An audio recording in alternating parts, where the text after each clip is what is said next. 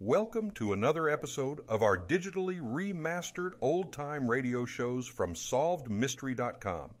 Visit our website for complete collections of your favorite old-time radio series.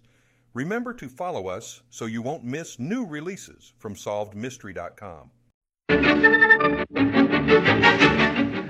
Hello, this is Howard Pendleton, commonly known to you out there as Mr. Science. Today we're going to deal with the miracle of gas refrigeration.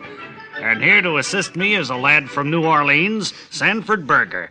Sandy, that's great fish country down there, isn't it? Well, it's full of deer and elk, too. You'll also find field mice, crows, hens, oxen, cats, owls, bugs. I see. Well, the reason I mention fish, Sandy, is because I'm familiar with a fine seafood place down there, Delacorte's Flounder Palace. It's a must for any visitor. Well, it's been off limits for 7 years, Mr. Science. Sandy, let's talk a bit about refrigeration today. All right, Mr. Science. Well, doesn't it seem paradoxical to you that a refrigerator is made cold by a flame? Holy cats! Wait till I tell the gang at school that. I thought it was made cold by the ice cubes, Mr. Science. No nonsense, Sandy. The principle involved here is the transfer of warm matter to cold matter.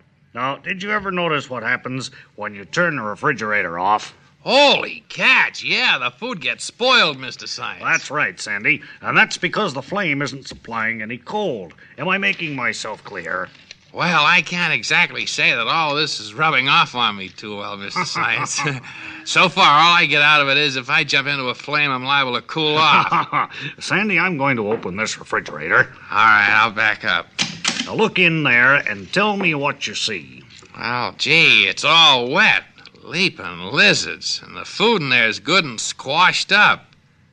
And there's cheese floating down on the bottom, Well, Mr. now, Science. all this is certainly perplexing to me. I guess the Mr. Science custodian forgot to hook it up. Yes, there's quite a stanch there. Sandy, at any rate, you can see what happened here. The flame went out, and the refrigerator warmed up because of it. Say, Mr. Science. Wait till I shut the refrigerator door, Sandy. Yes, there's a good amount of unbearableness around here. Now I'll get the gas flame going again, and in no time at all. Here's a match, Mr. Science. You better wear gloves when you light it. You'll freeze your fingers.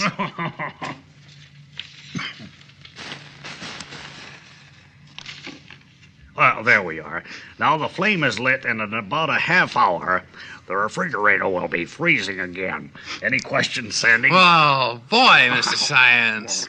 How come when my mother cooks a pot of soup on the stove, how come we don't get a load of ice instead of a pot of soup? Oh, well, a stove is based on an entirely different principle, Sandy. In a stove, the flame heats the soup. You get what I mean? Oh, yeah, gee, Mr. Science. From now on, I'm never going to throw an ice cube from a moving car. Boy, Smokey the Bear's got enough trouble as it is. Good advice for all of us, Sandy. I'm glad I was given the opportunity to broaden your horizon here today, son. Now, this is Mr. Science, Howard Pendleton, saying knowledge is fruit for the mind, so try fruit consumption.